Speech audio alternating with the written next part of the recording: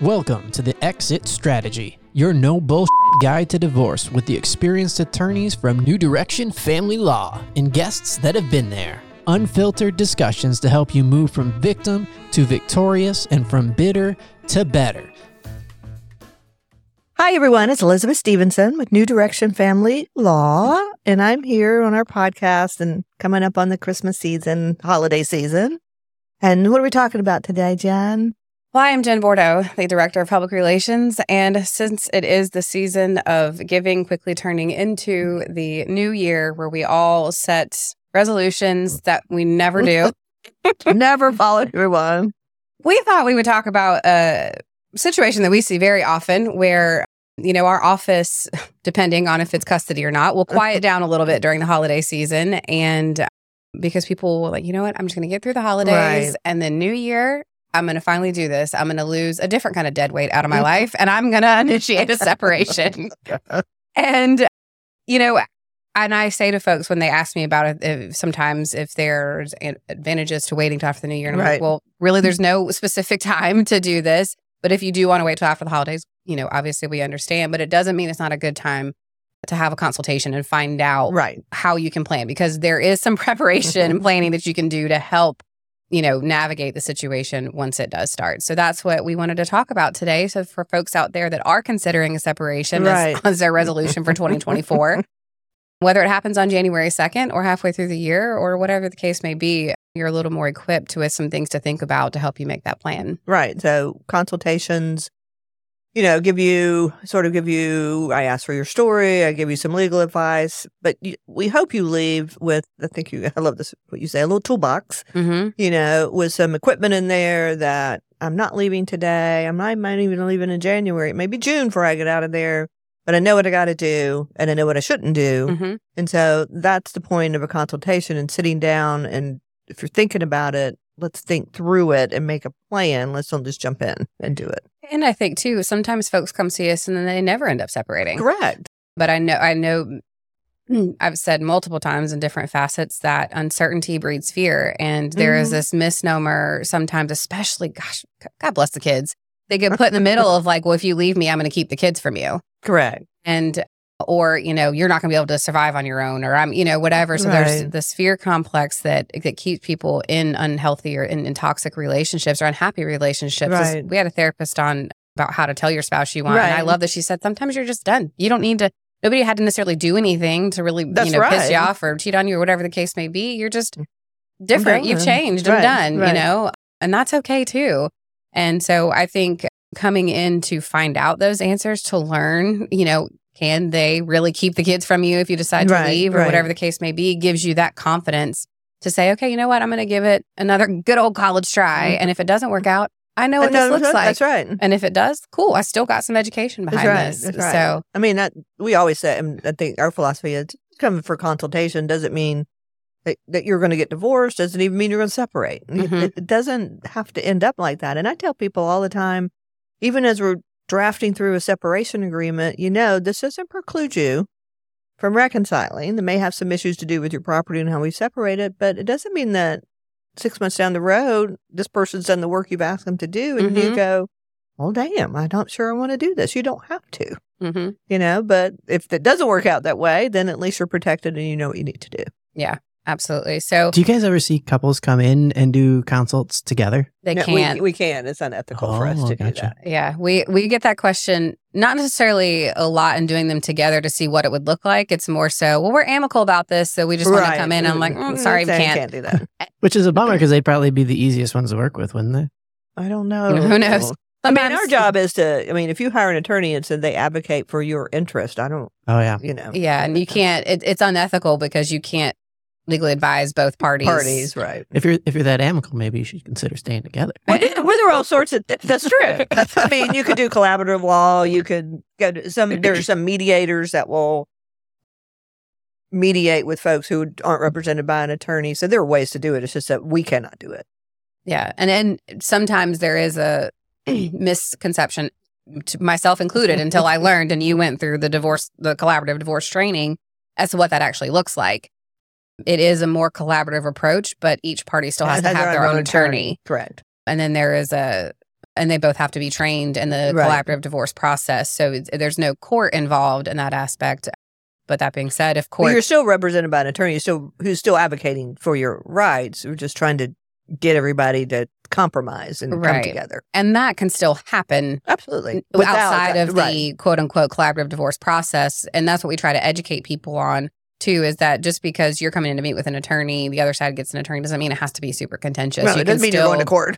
For sure. Exactly. You can still negotiate and collaborate in that way to get things come together. And most times, once people learn that, they're like, oh, okay, that makes sense, you know? Because the flip side to that is, as we oftentimes see too, whenever things blow up and maybe something does go to court, if you've done the collaborative law process, the collaborative law attorney you worked with cannot represent you in court, right? You got to start all over. So there, I mean, you got to really think about, is this the proper case to go to collaborative law? Mm-hmm. You know, probably going with a narcissist is not your best idea to do collaborative law.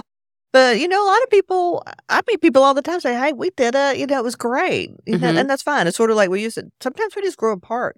I ask people all the time in initial consultation, give me, you know, I need a little backstory and how we got here today. And 90% of the time there's nothing. We grew apart. You know, we got married. I mean, I'm not the same person I was 20 years ago, you know, and so if your partner isn't growing along with you, it doesn't have to be cheating. It doesn't have to be domestic violence. It's just sometimes this is not who I want to be with.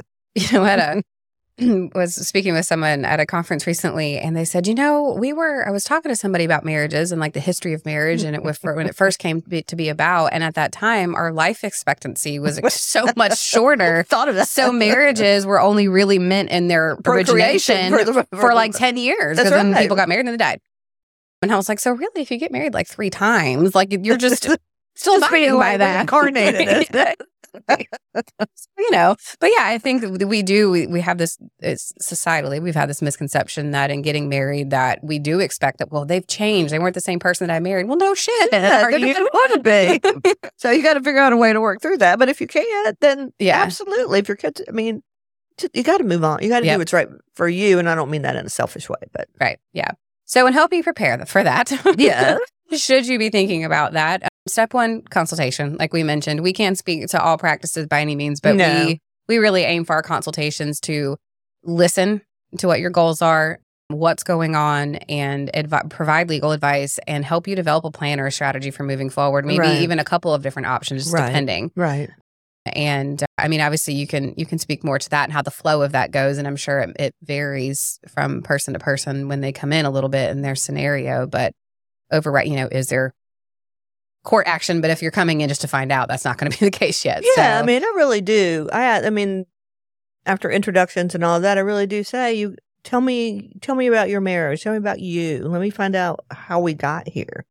You know, and as you did, in a lot of times, oh, you don't want to hear that. And here's this clip note version. It's like, no, I really do want to hear about that, because if you don't share with me everything, I can't give you good legal advice. I can't help you make a plan. If you don't, I know it's horrible and it's embarrassing to come and sit in an office with someone you don't know and talk about how, you know, he raped me the night before or how he beat me up and I didn't go to the hospital. I get that. I completely get that. But if you leave that part of your story out, my advice would not be my advice would be, you might want to go to see Interact. We might want to think about getting a DVPO.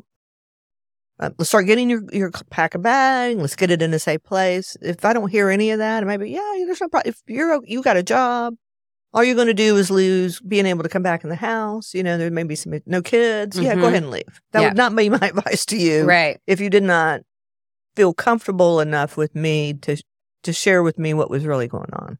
And I think, because we get sometimes when someone calls in to find out about the process of getting started or scheduling a consultation, you know, sometimes they're like, oh, you know, I'm sorry. I know that they apologize for getting emotional. And I'm always just like, listen, this is tough stuff. This is what we are here for. There is absolutely no need to apologize for very natural reactions to what you're going through. And then secondly, it might be, well, this is going to sound really crazy. And I joke sometimes, I'm like, try me. But seriously, we are not there to judge. And we have heard some unbelievable stories. And just when we think we can't be surprised, we're surprised again. But we're not there to judge you. We're there to learn. Right. I always say it's a no judgment zone, you know, absolutely. Yeah. No. And emotions, you know, a lot of people, I'm very much I'm very stoic if I'm in an emotional situation, because if I let it go, it's like, oh my God. Yeah. And some people are like that, and that's absolutely fine. I mean, you got to do what works for you. But when you come in for an initial consultation, it really is talking about your story. And then next question is, in the best of all worlds, if you do separate, what would your goals be? You know, so you got to find out where you came from, and then you got to look at where you want to go. Then my job in the initial consultation is figure out how I can go from point A to point B as best we can. I can't guarantee that you'll get there, but I can tell you the things you need to do that will give you a better possibility of meeting those goals that you want to meet.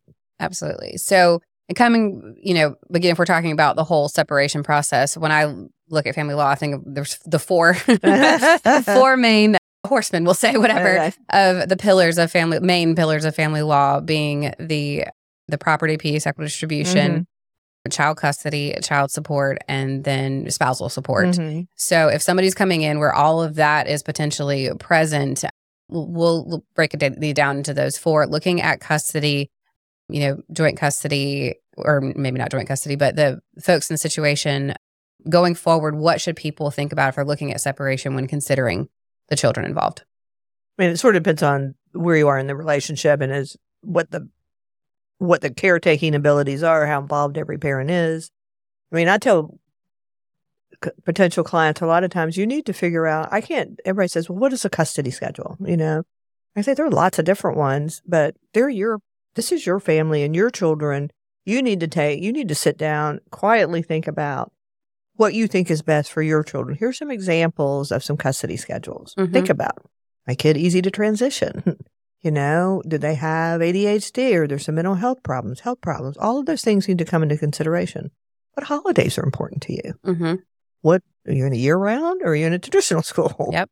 And just because, I will tell you, courts nowadays, just because if you are a stay-at-home mom and your kids are not babies, you're not going to be automatically granted primary custody.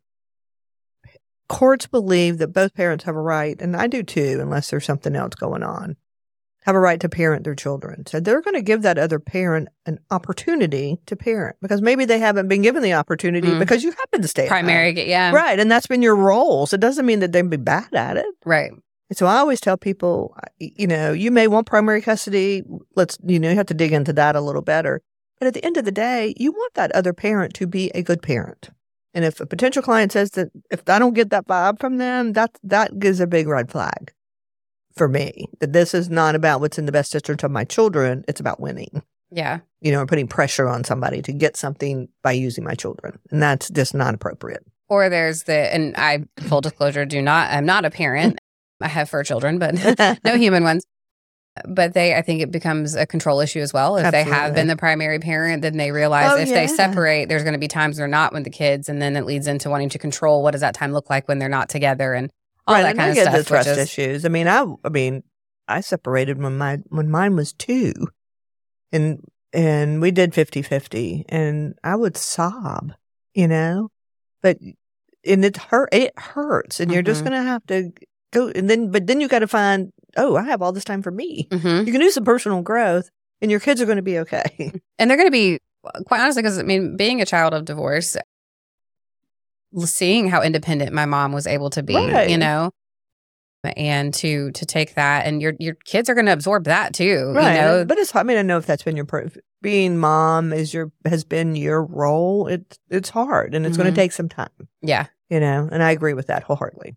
To the other side of that, what if you haven't been a stay-at-home parent, and now you are worried about the custody aspect and that you're not going to be able to get custody of your children? How do you start to plan for that if you're not the primary, or you haven't been the primary caretaker or stay-at-home parent, and then you're thinking about separating? You have those fears of not being able to see your kids. Right, and you haven't done it. A lot of people do it performatively, which I hate. They'll put on their best foot forward because they know they're going to court, or we're here. And then after that, I don't really care. Yeah. But it may be, start being more involved. Start going to extracurriculars. Start call the teacher. Have a parent-teacher meeting. Tell your spouse that you want to do bath time, or you want to do this. And not because it makes you look good or you're going to be doing it in court. Make sure you're doing it for the right reason, and that you will be able to continue this if you separate, because now you've had somebody keeping your kids 100% of the time with you 50% of the time. Yeah. And you need to make sure that you're prepared for that. Go take a parenting class, for God's sakes. Yeah. You know? Or, if one parent's been the one that's kind of like kept up with the school calendar, like get involved, find out what that calendar looks like, what all the events are, because you should rely. You can sign in on that online portal just as easily as they can. You can get into Duke My Chart. So it's not the other parent's job to keep you informed. You got to put some effort into it too. Yeah, absolutely. Yeah. So just kind of like recapping at custody. So just start thinking about what a custody schedule would look like, taking into all the different variables. Where, if you're going to be the one leaving, where are you going to move to? Right. If you are going to be the one leaving. Hey guys, it's Jen with New Direction Family Law. And if you yourself have been through a divorce, or you know someone that's contemplating a divorce, then you know how important it is to make sure that you know your legal rights, or your friend knows their legal rights and options, to help develop the best plan for them and their family moving forward. At New Direction Family Law, we have over 30 years of combined experience protecting the rights of our clients in family law matters. We aggressively advocate, we aggressively support, and we absolutely educate our clients to achieve the best possible outcomes. So if you or someone you know are facing these questions or contemplating separation or divorce, give us a call to schedule an initial consultation today. You can reach us at 919-719-3470 or reach out to us via our website at newdirectionfamilylaw.com. Looking at custody, how does that affect child support? We go by guidelines. So if you are W-2'd and you're not self-employed, and you don't have, I think it's $200,000, I can't remember, $40,000 a month, you're off the worksheet. We're going to plug in your income, the other spouse's income, how many children you have, who pays for health insurance, and what is work-related daycare. And it will spit out a number. And so basically primary is what Schedule A. You get to Schedule B if you have more than 123 overnights. So some people can be very calculating about how they want that schedule to be, because I want to get to 124 overnight so I don't have to pay as much child support. And sometimes, as badly as I hate to admit it, there are people who determine their custody based on how much child support they will pay.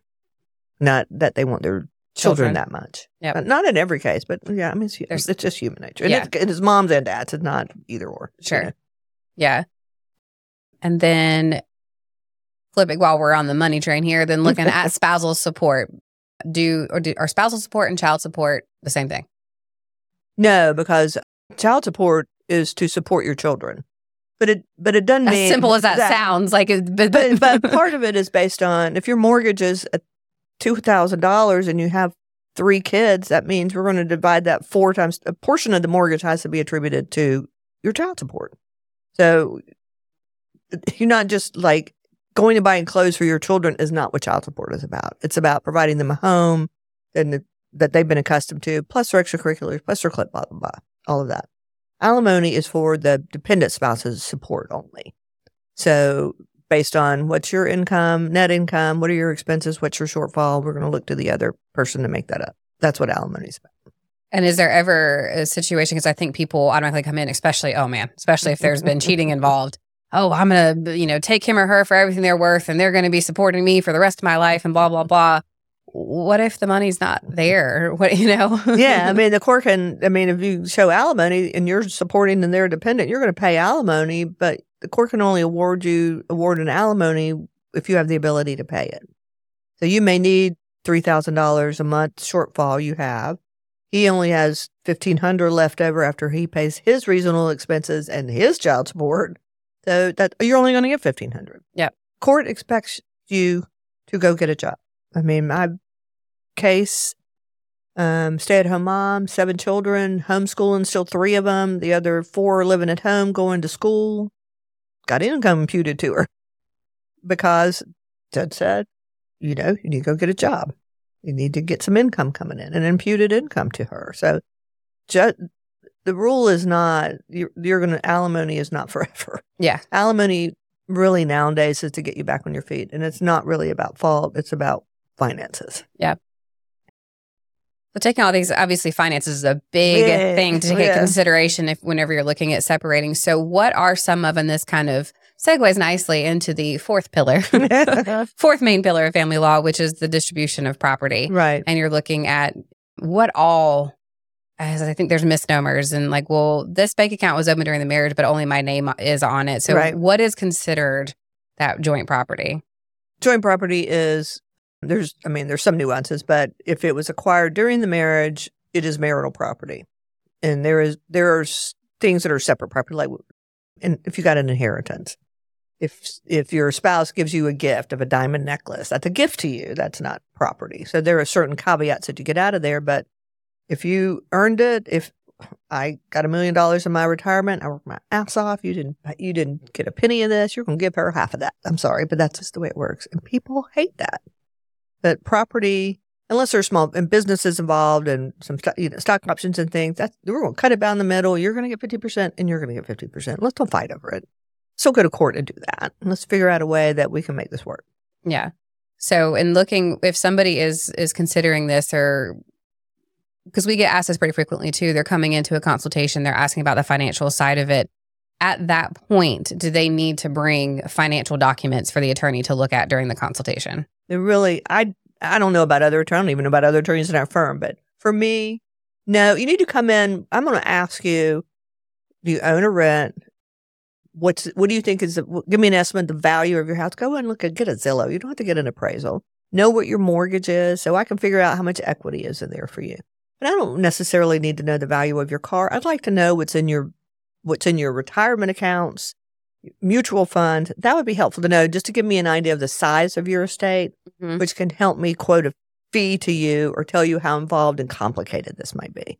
So do I need how much is in your bank account? Not really. Yeah. How much does it take to run your household a month? Yeah. Sort of thing. Just generalizations. But if once we get into it and we're retained, then we're going to ask you for a bazillion documents. Yeah.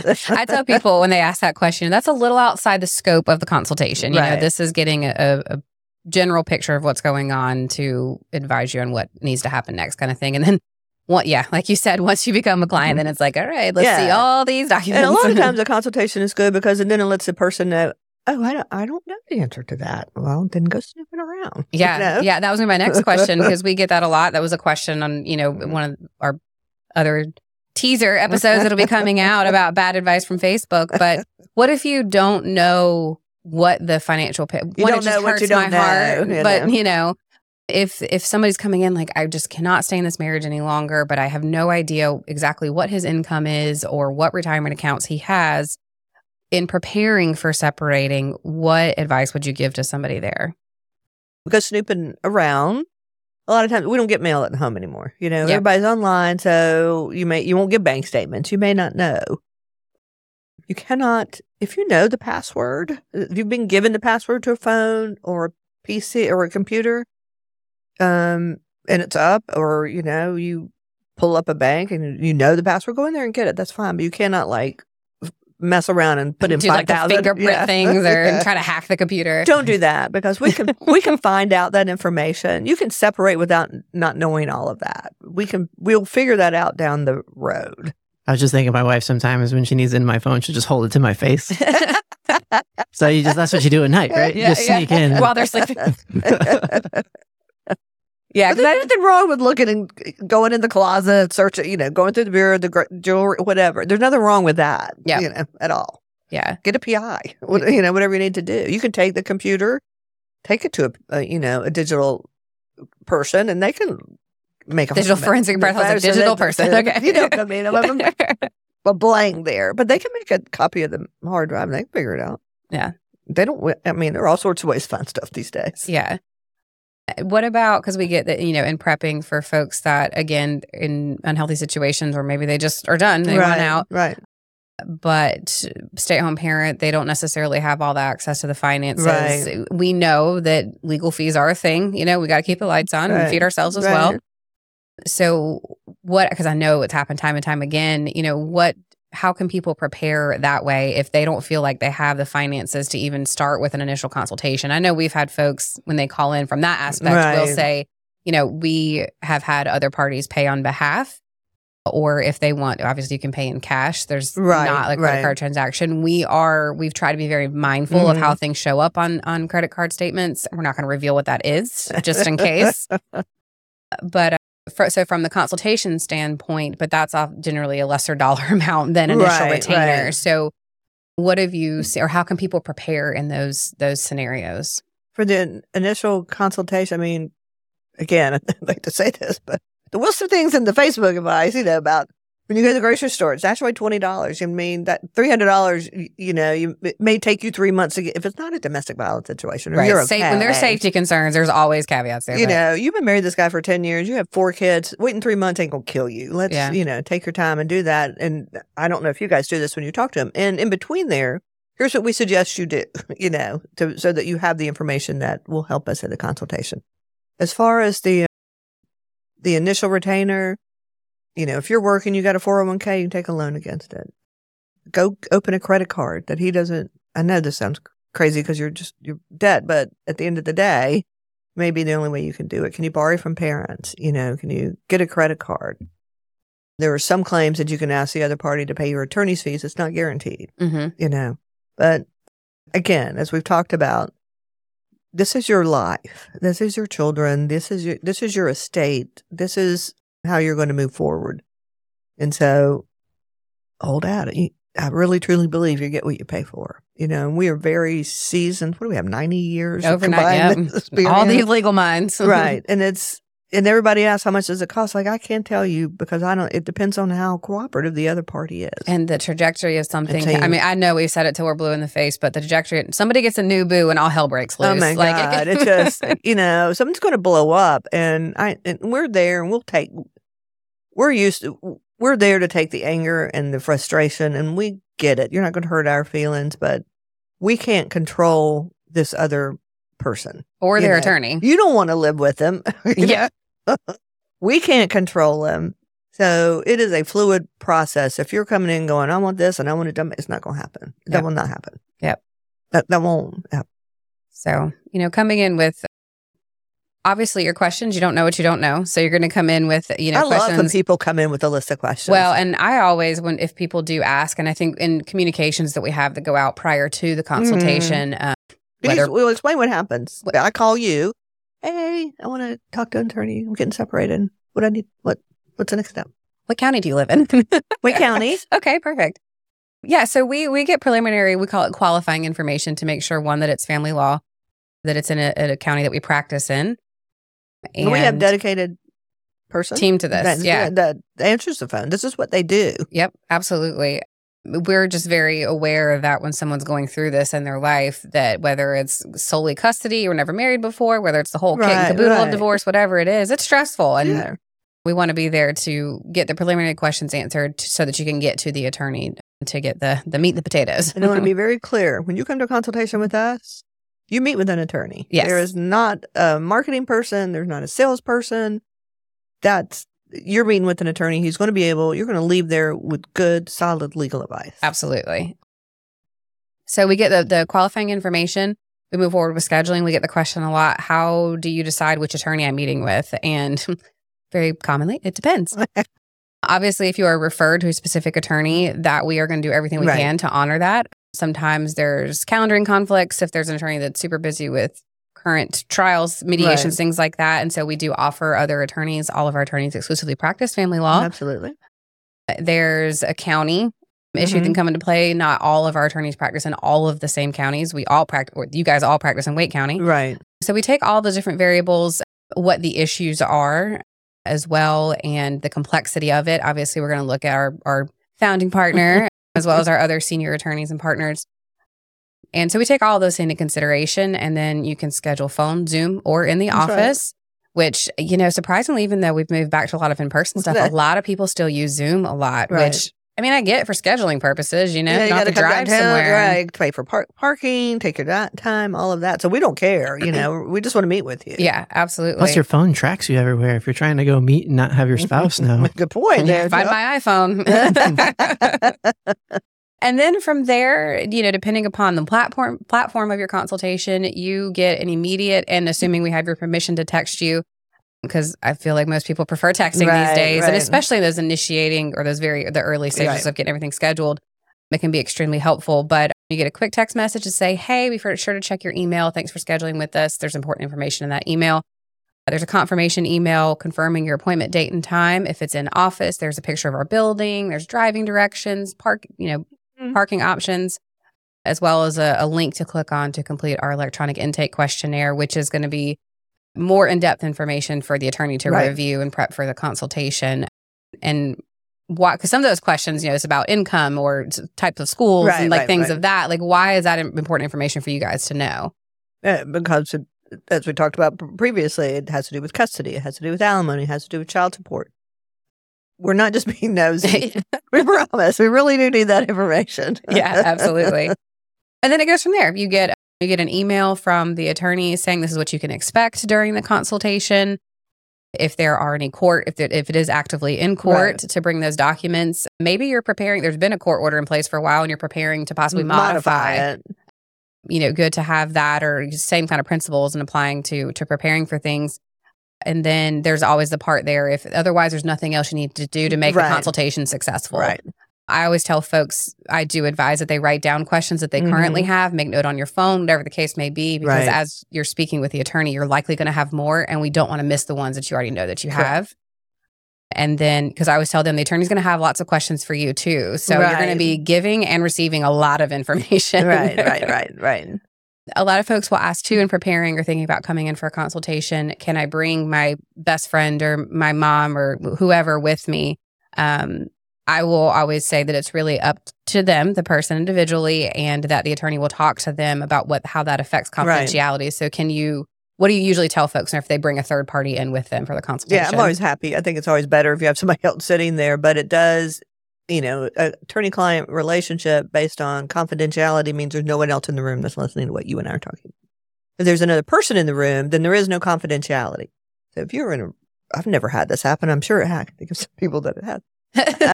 You could be called to the stand and ask what we talked about. So you could find out my strategy, all of that. But I've never had that happen. So it's up to if they're okay with that. I never say do it, don't do it. It's their choice to do it. Yeah, and from a support perspective, completely get it. Right. So, and I will say there is in a case when there's some case law that what you and I talk about, you don't go and talk to your best friend. There's some question about that too. Is that confidentiality? Could that person be called to the stand and be asked about what you talked about? More than likely they could. Yeah. So be careful who you're gossiping with. That's what I would say. You don't want that person. Oh, did you see that? Yeah. You don't want that happening. And correct me if I'm wrong, but North Carolina is a one-party consent state, so somebody could be recording something. That's absolutely true. So so be careful. So there's a lot to consider. And I know it seems very overwhelming, and this was not the purpose of this for sure.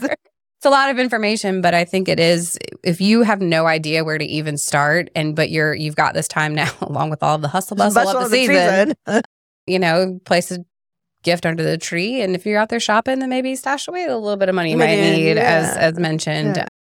And there's no specific time frame. We always just have this renewed sense in the new year. We set goals as businesses and talk about plans and what we want to do. So it's no different in our personal lives.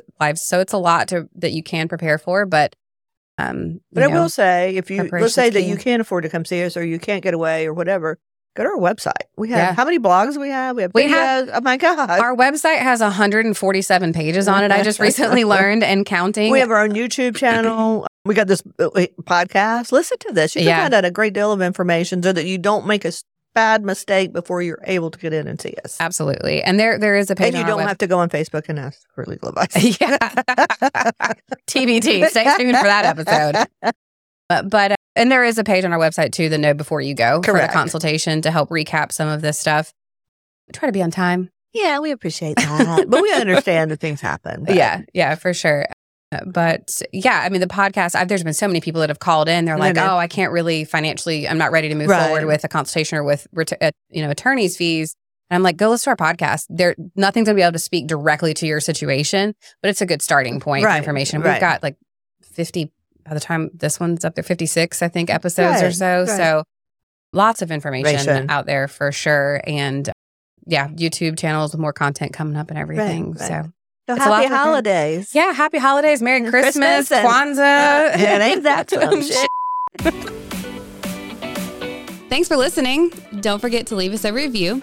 You can visit us at newdirectionfamilylaw.com. You can also follow us on Instagram at the Exit Strategy _podcast or email us at exitstrategy@newdirectionfamilylaw.com. We'll be back next time with more no bullshit content about life, divorce, parenting, relationships, and everything in between.